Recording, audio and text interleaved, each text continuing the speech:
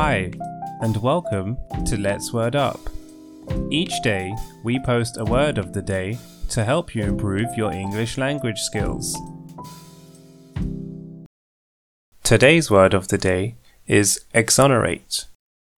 Exonerate is a doing word, therefore, it is a verb. Exonerate has two meanings.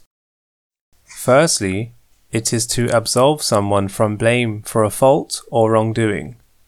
Secondly, it is to release someone from a duty or obligation. An example of the word exonerate used in a sentence would be, they made an official inquiry with the intention to exonerate the accused. Or, she hopes that they will exonerate her from her cleaning duties if she offers to fix the shed instead.